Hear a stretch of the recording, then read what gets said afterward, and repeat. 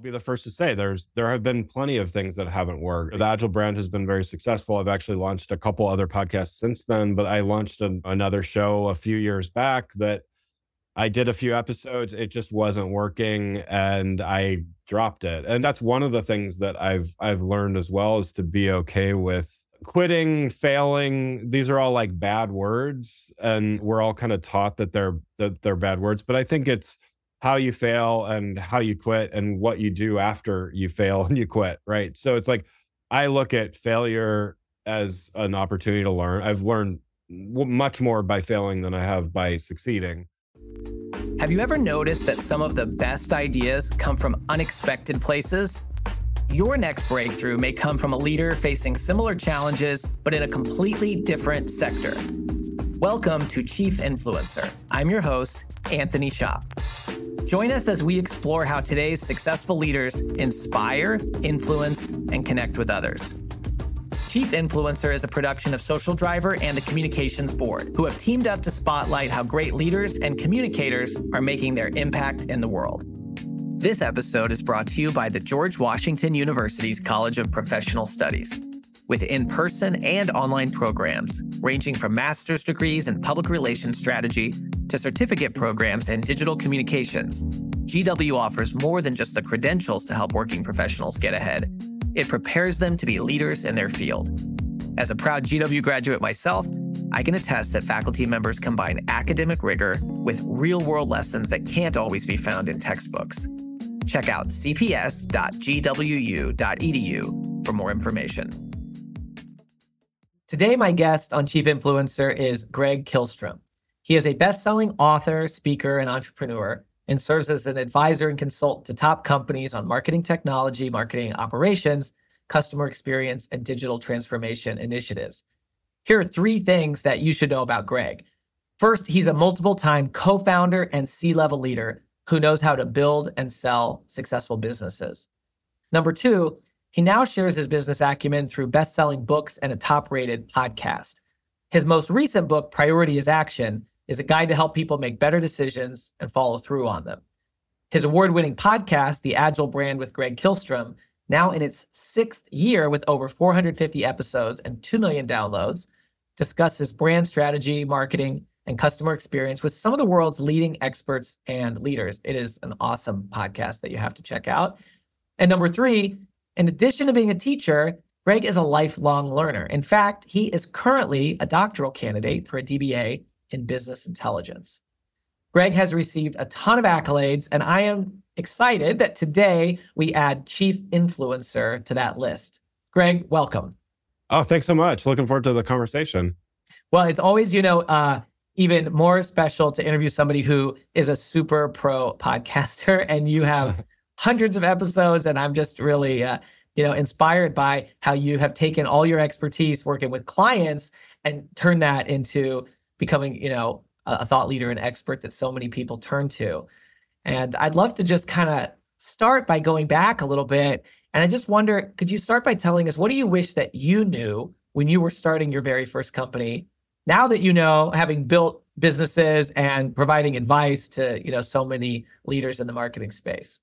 Yeah, absolutely. I mean, lots of things, I guess, is the short answer. But, I started my first company when I was, early 20s, 23, 24 probably. So knew nothing about business, knew nothing about, HR, operations, finance, all of this. I was a web designer, and I just thought it's I think they call it the entrepreneur's fallacy is, I started a business thinking that it would allow me to do only what I loved all day long and, everything would be great. And it ended up being, I got to do that a little bit, but then I also had to learn many, many other things, including the things that I just mentioned. So yeah, I think I wish I would have known a little bit more about, balancing the books or, just a little of what I was getting myself into, even understanding sales. I understood marketing because I have some of that in my background as well. But,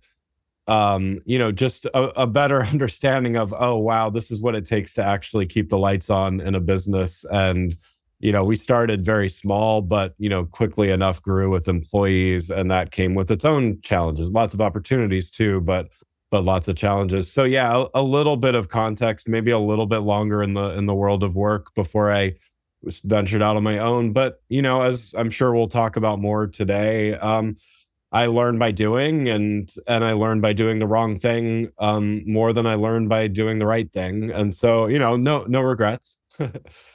It kind of reminds, there's that, story in business of like the baker who loves baking. And then the more successful the bakery becomes, the less baking they get to do because they have to figure out how to scale that business.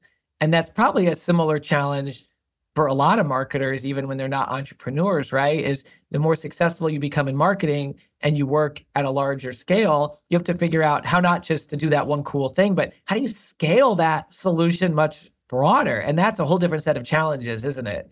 Yeah, absolutely. And that challenge ended up teaching me that I liked a whole set of things that I didn't even know A existed, back in my early 20s, but B that I never even thought that I was the kind of person that would like to think about systems and processes and operationalizing and scaling and all of those things now that come in really handy in my work with very large organizations. But as a small growing digital marketing agency, with turnover and client turnover, employee turnover, all of those things, as well as growing pretty quickly at various times, we were just forced to learn how to do things in a repeatable way and figure out, in some cases, how to do things for the very first time. I mean, started the company in 2003, and all of a sudden we had clients that wanted us to do social media marketing for them when that wasn't really a thing. When we started the company, like it was just kind of like YouTube started the year we started. So it's like, Wow. it was really interesting to, be not ever really the first, but be on the early edge of a lot of the things coming down. And it's kind of inventing processes as we go. Because to your point, we just had to, we were small enough that we had to be scrappy and be able to repeat things. But our clients expected us to, be in the same league as much larger companies. Well, and maybe it's not the first in the world, but it's the first sometimes for the industry, or it's the first for them, if nothing Yeah. else, right? And so Yeah. that brings a whole set of, and that is kind of how the landscape has maybe evolved a little bit. Is it's not the first anymore. Sometimes it's figuring out how to scale something. So maybe that's a good kind of place for me to say, okay, fast forward to where Greg is now, and you're speaking. You have ton of books, more on the way. And you have, hundreds of episodes of this podcast. So who are you trying to influence now through your message and the content that you're producing? Who's your target audience? Yeah, definitely. I mean, I'm reaching out to enterprise organization leaders and what I call aspiring leaders. So, those that, there's kind of the practitioner level that, there are some areas where I know a lot and I have a depth of knowledge, but I think when it comes to leading and management, that's an area where I think I have a lot to offer, because I've not only been a doer and roll up my sleeves. Even now, I work alongside teams and often do a lot of work, as opposed to just kind of, not to denigrate coaches, but a lot of time a coach is kind of a helping and giving some advice, but I'm doing less coaching and I'm doing a lot more hands-on kind of work and advice and things like that. And so I'm really reaching out to those leaders that need some advice of, they aren't rolling up their sleeves and they have to manage, and they often have to manage very large teams and very large budgets. And so they don't have the time to learn how to use a platform or what the latest trend in XYZ is. And so a lot of what I do is to give them the, hands-on advice and just kind of thinking a few steps ahead kind of advice of, here's what you need to be thinking about. Here's what you as a leader need to know about this. You don't need to know everything, but here's what you do need to know, because I've always found as a manager, as a leader in my own organizations, I do a much better job leading if I actually, if I did the job myself, hands-on, but that's not always possible. But I need to know what the actual roles that the people that are reporting to me are doing in order to really effectively manage them. And so that's really my focus, is to try to give that kind of advice. And it's in a relatively narrow space of marketing technology and customer experience, and really digital transformation along those lines.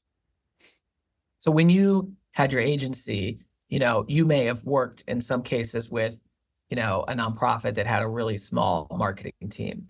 And now you're working with, some of the largest enterprises in the world, and you're working with these enterprise marketers, which you mentioned is kind of your sweet spot in your audience. What do we need to know about the difference between enterprise marketers and just marketers? Yeah, I mean, I think in a smaller organization, an individual has to do a lot more, let's say, diverse tasks, right? So, you may be a VP or even a CMO at one of those organizations, but chances are you're pretty hands-on doing stuff. If you have a team of 10 people or less, and you're a CMO, you're doing a lot of marketing work yourself. If you have a team of 300 to 1,000 people on your marketing team, you're doing a lot of management, a lot of strategy. Maybe you're writing some PowerPoints and all that kind of stuff. But it is really important that you understand how, the different types of work that are being done, but you're thinking at a different level, and you're relying on a lot of, managers sitting right below you. They could be VPs, they could be directors, whatever, but you're relying on a lot of those people to oversee the direct work. And so it's a different way of thinking. And it's kind of more systems thinking than it is really knowing even specifically about marketing in some cases. And so, I've learned to speak to both of those levels of both, again, I have to know how the marketing work is done, but I also have to know how organizations function and how the politics within an organization works, and how employees get okay with the idea of change, because I think that's one of the biggest things happening right now, regardless of, I deal a lot in the marketing space, but regardless of what kind of function you work in, change is really all that's happening right now, other than the day-to-day kind of serving customers. It's like everyone is going through some kind of transformation of systems and platforms and data and AI and all of that stuff. I guess I'm wondering, in that environment, it sounds like a marketing leader could figure out a great solution that's going to work for them or for their enterprise. But if they can't manage the internal complexities or the politics or the other stakeholders, they may not be able to get their solution through, right? And so I wonder if you could just talk more about that. I don't know if you have any, tips or examples about that, but it seems like such an essential skill. You wouldn't think a marketing leader would necessarily have to, is that in the job description, I guess? But if you can't do it, then it doesn't matter if you have the best answer in the world. It's not going to be able to get implemented. Yeah, I mean, so two things there. I mean, one, just the statistics are, I would call them abysmal. So, digital transformations, I think, have maybe a 30% success rate, and that's kind of rounding up. Wow. So we're talking about 70% of these large scale initiatives are failing to hit their. It's not that they all like completely fail and never complete, but 70% are not hitting their primary objectives and things like that. And so, the way I look at it and the way I encourage others to look at it is to split it into pieces. That's always, it's always easier to kind of look at it in different elements. So people, process, platforms. So, what usually happens is a lot of dollars get spent on a platform, and there's a lot of anxiety, a lot of attention, and a lot of hope pinned on a platform to save the company or save the team or save the initiative. What ends up happening usually is it's the people and the processes that end up killing the project if it doesn't succeed, because again, it's not even through malintent or lack of goodwill or lack of wanting to do a good job, but people don't love change. We're just, that's not something that we like in general. But So getting people to be okay with change, getting people to be okay with changing a process that maybe they've been doing for 5, 10, sometimes more years if they've been in an organization, making all of that stuff line up with a new platform, it's not easy. And again, the numbers suggest that as well. And so how you get it to be to work better is to do it in smaller pieces, do it more I'm a huge proponent of agile and smaller sprints and smaller initiatives to like get towards a goal. But it also works, and it's realistic, because we cannot know what the world's gonna be like 3 years from now, but we can have a pretty good idea of what it's gonna be like 3 months from now. And so let's get to 3 months, let's get to 6 months, so on and so forth. And people are going to be more okay because they're going to have helped and been part of achieving something. And when you make them part of the process, instead of saying, hey, your job is changing, we'll tell you when it changed, we'll get back to you in 12 months when something's done, that's just a recipe for disaster.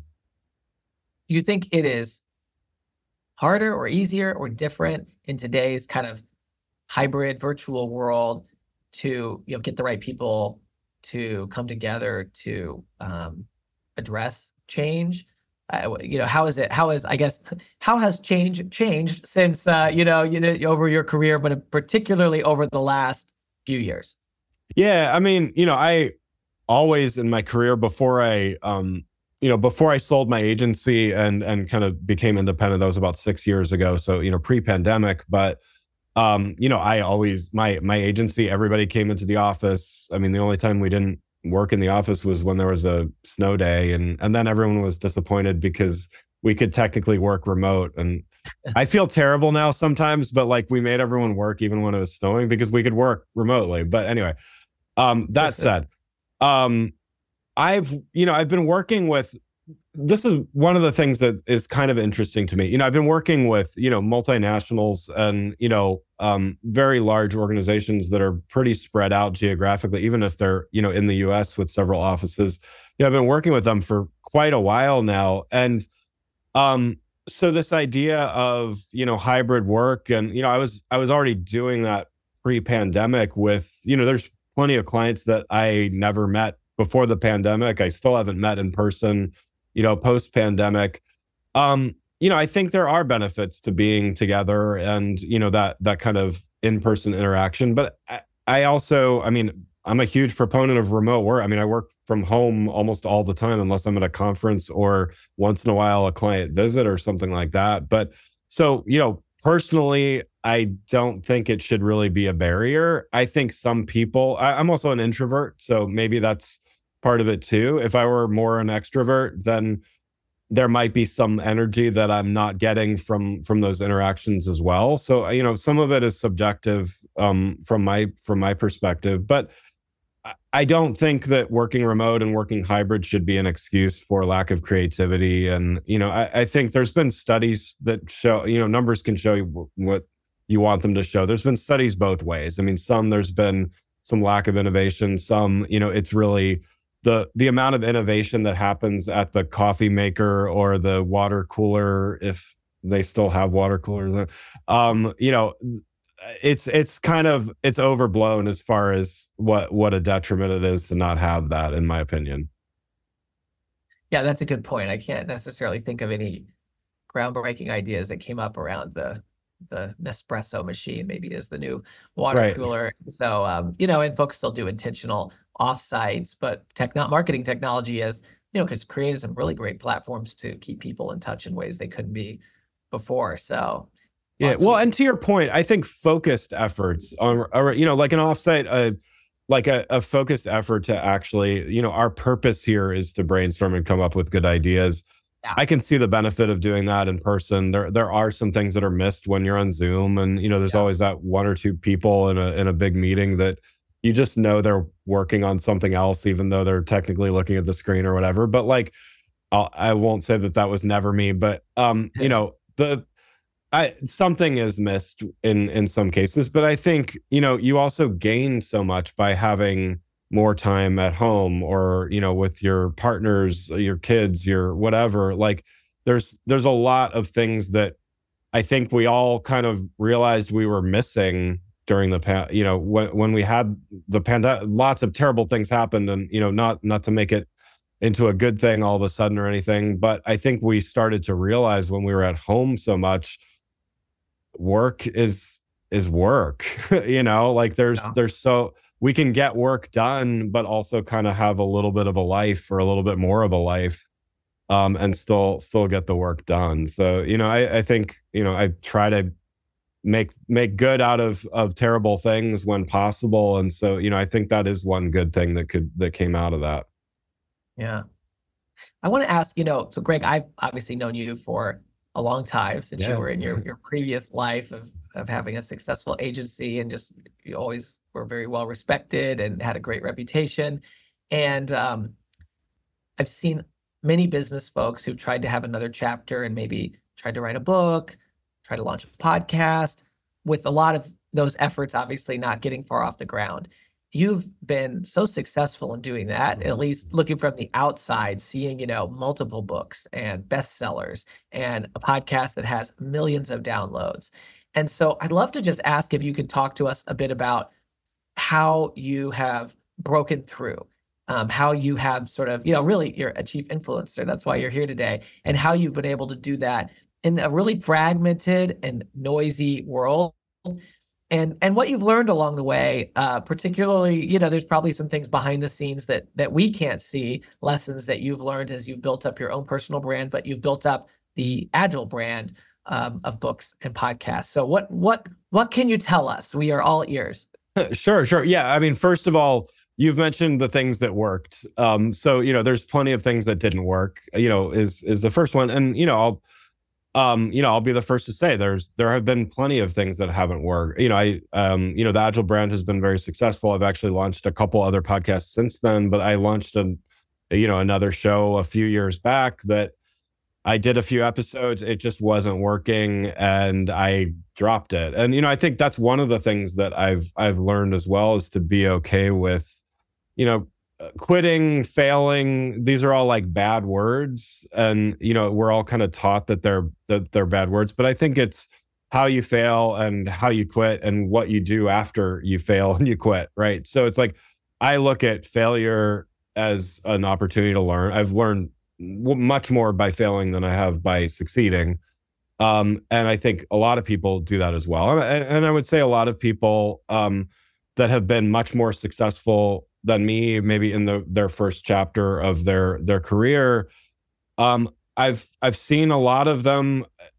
Only what I can say, I only know what I see from the outside, of course, but it seems like there's a level of comfort that's kind of achieved when you get to a certain place. And I've always strived, and I can't say I've been 100% successful in this, but I've always strived to not take anything for granted, and to always try to approach things with a bit of humility and a bit of like, I don't know what I'm doing like day to day, and to say, okay, yeah, I'm going to learn something from this. I mean, to use an example from way back, I never did public speaking until I think like 2011 or something like that. I was terrified of getting up in front of people. Just could barely, like, the first time I was on a panel. It was the very first time. It was an event in DC. Someone was kind enough to like put me on that panel. I don't even know what I said on, like, I think I blacked out during it. I was so nervous, and I think I said some stupid stuff, but you know what? I got out of there. I had some great support. My team from the agency was there. They like clapped and like were super nice, and probably, lying through their teeth when they said I did a good job, but like, God bless them. But, I was uncomfortable, but I started getting more and more comfortable with being uncomfortable. And I think that's what I've learned most about anything, is if I feel a little bit uncomfortable, I should do it more, and I should do it again until I'm, more comfortable with it, until I feel better.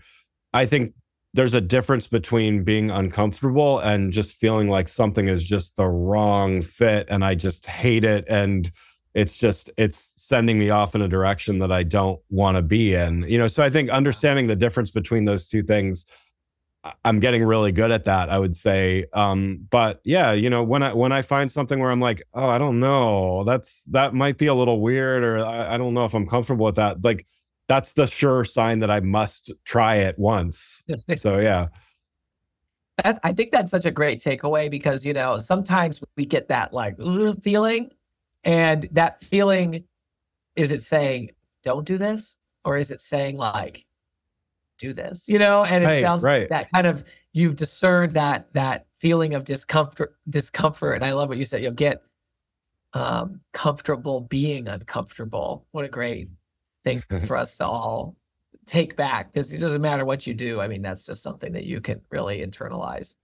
Yeah, yeah, yeah, definitely. Yeah, and it's another one of my learnings. I mean, I did after I sold the agency, I did a couple startups. One of them I exited. The other, I learned we ended up doing a small acquisition, or got acquired from it. But I learned that I actually don't like being a CEO of a tech company. I thought I would be great at it, and like I had this amazing idea and blah blah blah, and I had an amazing team helping me with it. But looking back on it, I've learned to really be comfortable that I'm really good at helping other people like make their ideas better and achieve something bigger as part of a team. And I may be a leader as part of that team. I may be a key part of that team, but my role isn't to be a great inventor or a great, again, CEO probably ever again. I never say never, I guess, but I've kind of found where I'm good at helping to consult and make existing things better or make new ideas happen. And that's it. It took a little bit. That was a tough thing to realize, because I kind of had this picture of myself as something else. But once I kind of embraced that, I'm so much happier. Yeah. You mentioned kind of that role that you like to play now, helping people get better and the learning. And I mean, you must be learning obviously so much about technology. You were already a technologist and an expert. I think all leaders need to understand how new technology is going to impact them and their businesses.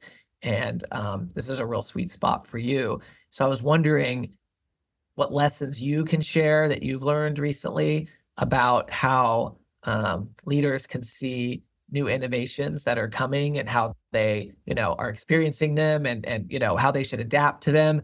In particular, obviously, artificial intelligence is one that we're talking a lot about. So, Yeah. what's kind of on your mind in that space? Yeah, I mean, I think we're well past the point where anyone, particularly leaders, can say, "Well, I'm not a technologist, or I'm not an engineer," or you don't need to learn how to write code. In fact, probably a few years from now, no one but a handful of people need to know how to write code. But um, you have to understand technology if you're going to be a leader in an organization. I don't care what part of the organization you're in. Again, I'm very focused in the marketing realm, which has a lot of relationship to technology. But just to talk about AI in particular, like you've got to try out. Like if you haven't used ChatGPT by now, like first of all, That's where like have you criminal, right? If been? you haven't even tested it, that's a problem. Yeah, yeah, but it's like if you don't understand the difference between this tool and that tool, like you don't have to use them all, but like you should understand. I mean, one stat I saw, I wrote an article for Forbes about this even, but something like a large percentage of employees, more than 30%, are using these tools, these generative AI tools, without telling their bosses that they're using them. Okay, so that's a huge problem on many levels. I mean, if you're in a highly regulated industry, there's huge like compliance and legal issues there. But even in any company anywhere, if you're an employee using those things and afraid to tell your bosses that you're using them, there's some real gaps in understanding and expectations that need to be solved. And from the leader perspective, you need to understand when, where, and how these tools can be used, when they're terrible to use, and a real person should do all of the work instead. You just need to understand this stuff and not just say, oh, well, the kids will figure this out and they'll bring us some ideas or whatever. No, you as a leader need to understand this stuff. Again, you don't have to use every single thing that comes out, but you need to set some guardrails, and the rule can't be no. That, because we're already past that. We passed that a year ago at least, to just flat out ban the tools. At this point, you need to be able to have some kind of perspective, and it's okay to say no here, here, and here. There just has to be a yes somewhere. Otherwise, people are going to leave. They're going to, because employees of all kinds, like, they want to use these tools. It's the future of work, and to simply ban them is just, it actually doesn't make sense. It's counterproductive. But to understand how to use them, I think that's part of the role of a leader. It's funny.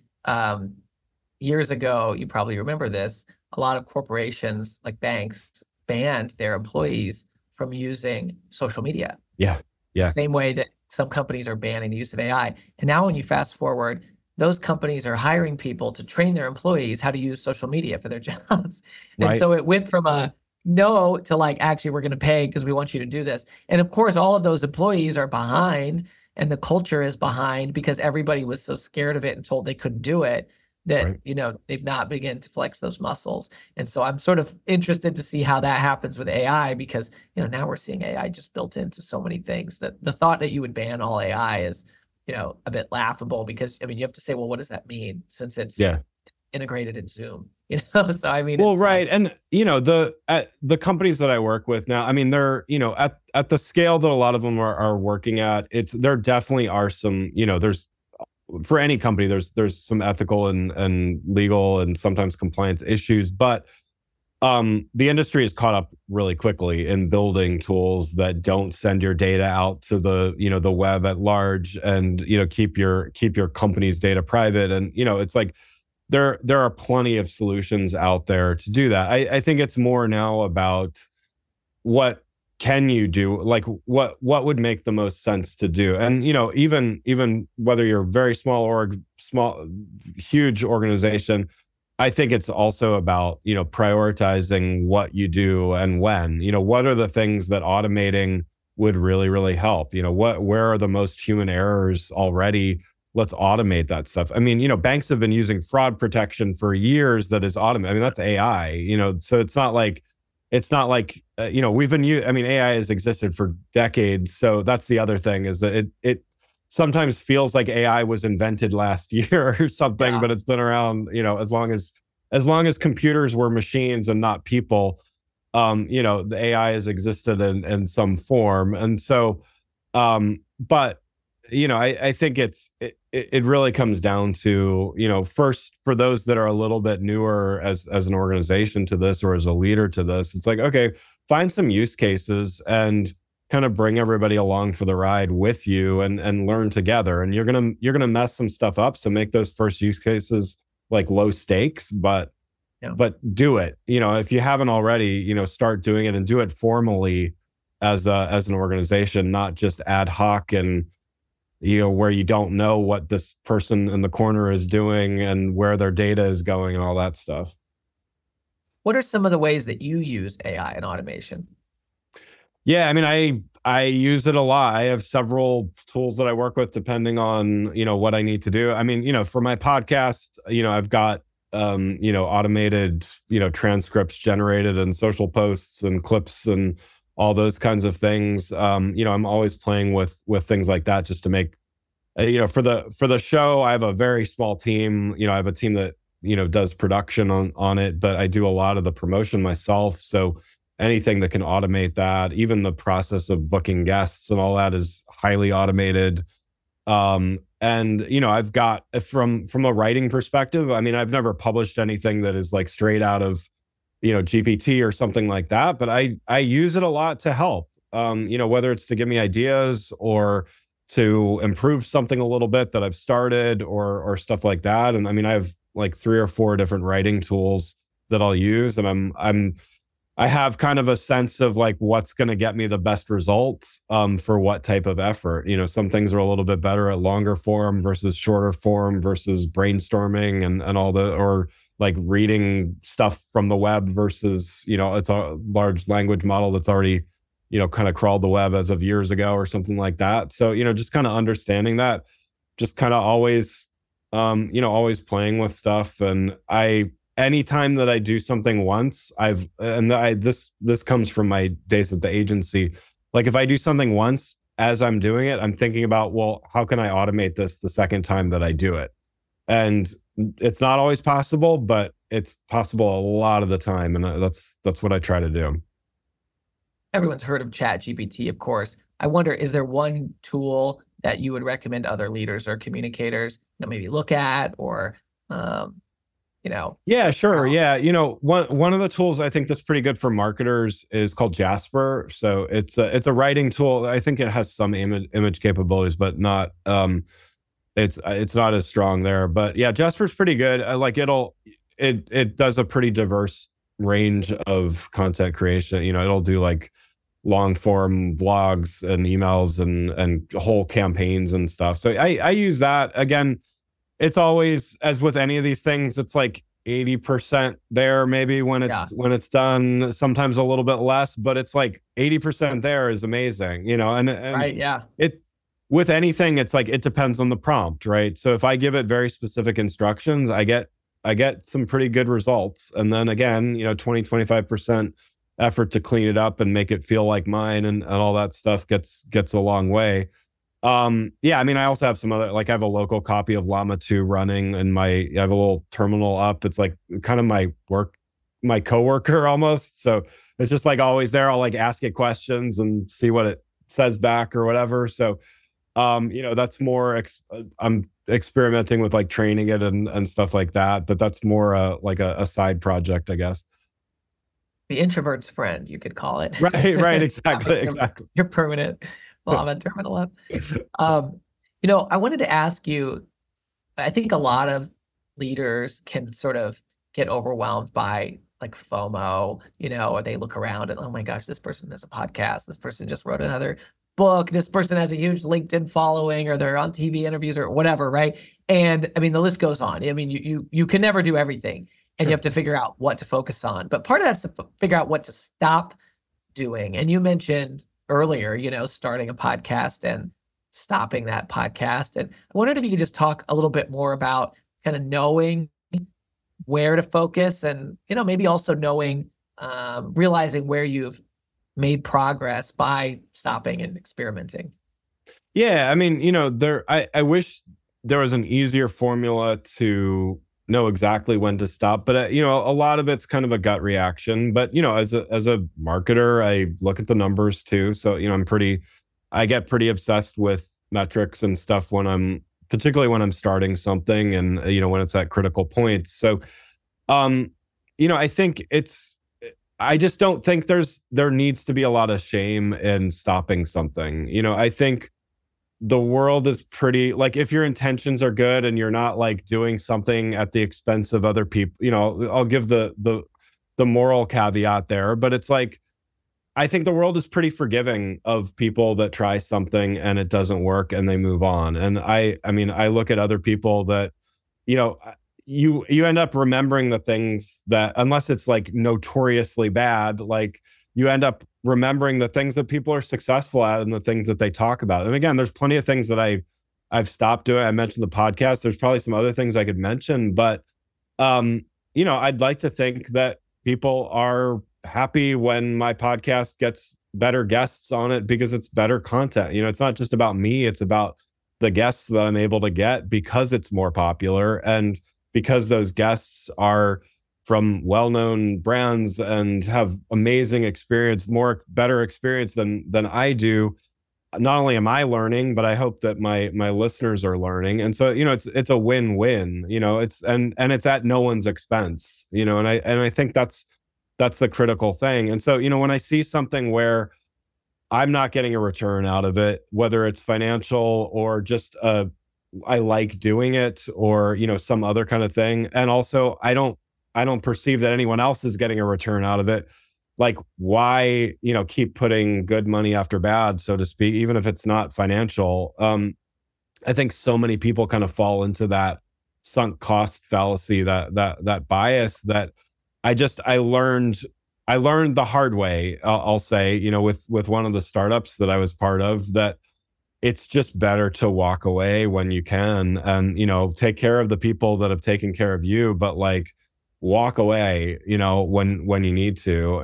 And again, I think people are willing to overlook those kinds of things, and willing to look at the successes. I want to ask you, and you're going to know why I'm asking you this Yeah. question, but how do you feel about your first book now that you've written so many when you look back at it?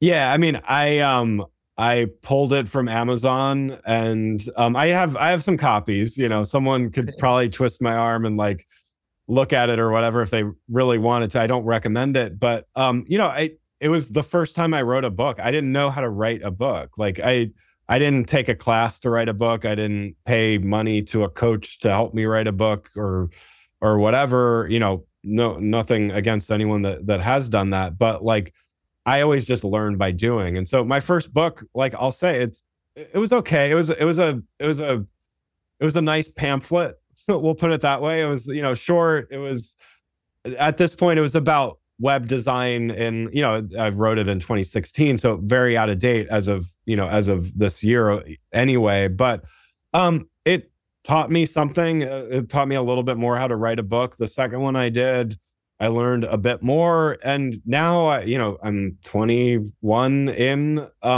Now I feel like I know how to write a book, but I've always independently published my books as well. And so, as of this year, I'm actually working with a publisher for the first time on some books, and they're teaching me how to actually write a book. I wrote 21 books thinking I was getting better and like I got this, and now like I'm working with a publisher and they're like, well, no, you need to do it this way, not that way. And I'm like, oh wow, okay. So like, it's not, I'm not embarrassed of that. Like I'm not putting that book out on for everyone to read, that very first one, but it's a learning. Like I'm proud that I know so much more. And I'm honored that someone looked at my current books, even though they know more about publishing than I probably ever will, and said, you know what, we want Greg to write another book for us, and we're going to distribute it globally and translate and blah, blah, blah. Like that's an honor to be able to do that, and to have come so far to be able to do that. So yeah, it's as they say, it's a journey, right? Yeah. And I mean, we had talked about that before. And that's why I wanted to bring it up. But I think it's really powerful to hear somebody who's written 21 books who goes, gosh, I look back at the first one and whoa, I've learned so much since then, right? I mean, what Right. like a great frame to say, look how far I've come. And now I'm at this new inflection point where I'm going to be working with a publisher, kind of a new era of how you're doing it. And I still have so much more. So hopefully you'll, look back at book 21 and go, oh my gosh, I'm so much better than I was then. And that's not a bad thing. That's like a really good thing. And, whether somebody's thinking, oh, maybe I should create a LinkedIn account because I'm a CEO and people keep telling me, but I just have never really posted. And yeah, whenever your first post is, you're probably going to look back in a year and go, oh, that's not that great compared to what I'm doing now. But that's a good thing because that means Right. it's the first step that paves the way for a lot of progress. And I just really appreciated when you and I talked about that before and you sharing it today, because, a lot of folks aren't necessarily willing to go there and say that. And, but it's much more inspirational, I think, for others to hear that. And it also just shows like you are, I mean, like we said, of one of the three things you should know about, you're a lifelong learner, now you're in this doctoral program and you're learning all this stuff. And, I think that's one of the things that is essential if you want to continue to expand your influence in a fast changing world. Yeah, absolutely. And I'm getting the doctorate because I know that one of my weak points is research. And I've done second party research for all my books, but I've never done first party research for any of them. And so, you know what? That would make my 22nd book a lot better, is to actually do, first party research, and to have a rigor to the process, and things like that. And so, you know what? I'm doing it. We'll see how it goes. I literally just started this month, so it's 2 years from now, I may come back on your show and be like, oh yeah, I dropped that. But I'm hoping I'll stick with it, and you can call me doctor next time we come on. I was going to say, you'll be Dr. Kihlstrom when you right. back. So just to wrap up, I wanted to just ask you, I know a lot of leaders find inspiration outside of their just sort of normal sphere that they're in every day. And I wondered if you could just share any place that you've found inspiration for the work that you're doing. Yeah, I mean, I intentionally try to expose myself to things that have nothing to do with marketing or technology, or even things that I'm not immediately like drawn to from an interest perspective. So, I mean, everything from, I've read books on math that I probably understood about like 10% of, because I'm just not a mathematician. I, watched science documentaries, history documentaries, all those kinds of things, just to like expand. There is something to be learned from just about, and if something is quality content, or if there was good intent put into something, there's something to be learned from it. And I try to embrace that, and I try to push myself, and not just into things that I know I'm going to agree with or that I know I'm going to like, but actually intentionally things that I know I may not agree with, or that I wouldn't necessarily pick up off the shelf if it was sitting there. But you know what? Because I'm not drawn to that, there must be, it's like the uncomfortable thing almost. It's like, I was going to say, that kind of pulls us back to our quote about yeah. So there's a lot of stuff, and there's so much out there. There's so much out there I'll never learn, but I'm going to keep trying. I love it. Greg, for folks who want to learn more about you, just tell us, like, website, social media, where should they go? Yeah, sure. So 2 things. LinkedIn, I'm super active on. So just search for Greg Kihlstrom on LinkedIn. And then my website is just gregkihlstrom.com. You can also get to it from the Agile brand. It's probably a little easier to spell than my last name. So theagilebrand.com. So yeah, would love to hear from everybody. And check out the new book that Greg has out, which is awesome. I got an advanced copy, Priority is Action, guide to help people make better decisions and follow through on them, as well as the podcast and some other great books, 21 of them, and more on the way. Greg, really appreciate you spending time with us today. And I really will take away, it's a good lesson. Get comfortable being uncomfortable. Thank you for spending time with us. Yeah, thank you so much. Really appreciate it. It was fun. Thank you for joining us for another episode of Chief Influencer, a production of Social Driver and the Communications Board. If you know a leader who should be featured as a Chief Influencer, please nominate them at chiefinfluencer.org. For show notes and more, visit us at chiefinfluencer.org or follow Chief Influencer on LinkedIn. Until next time.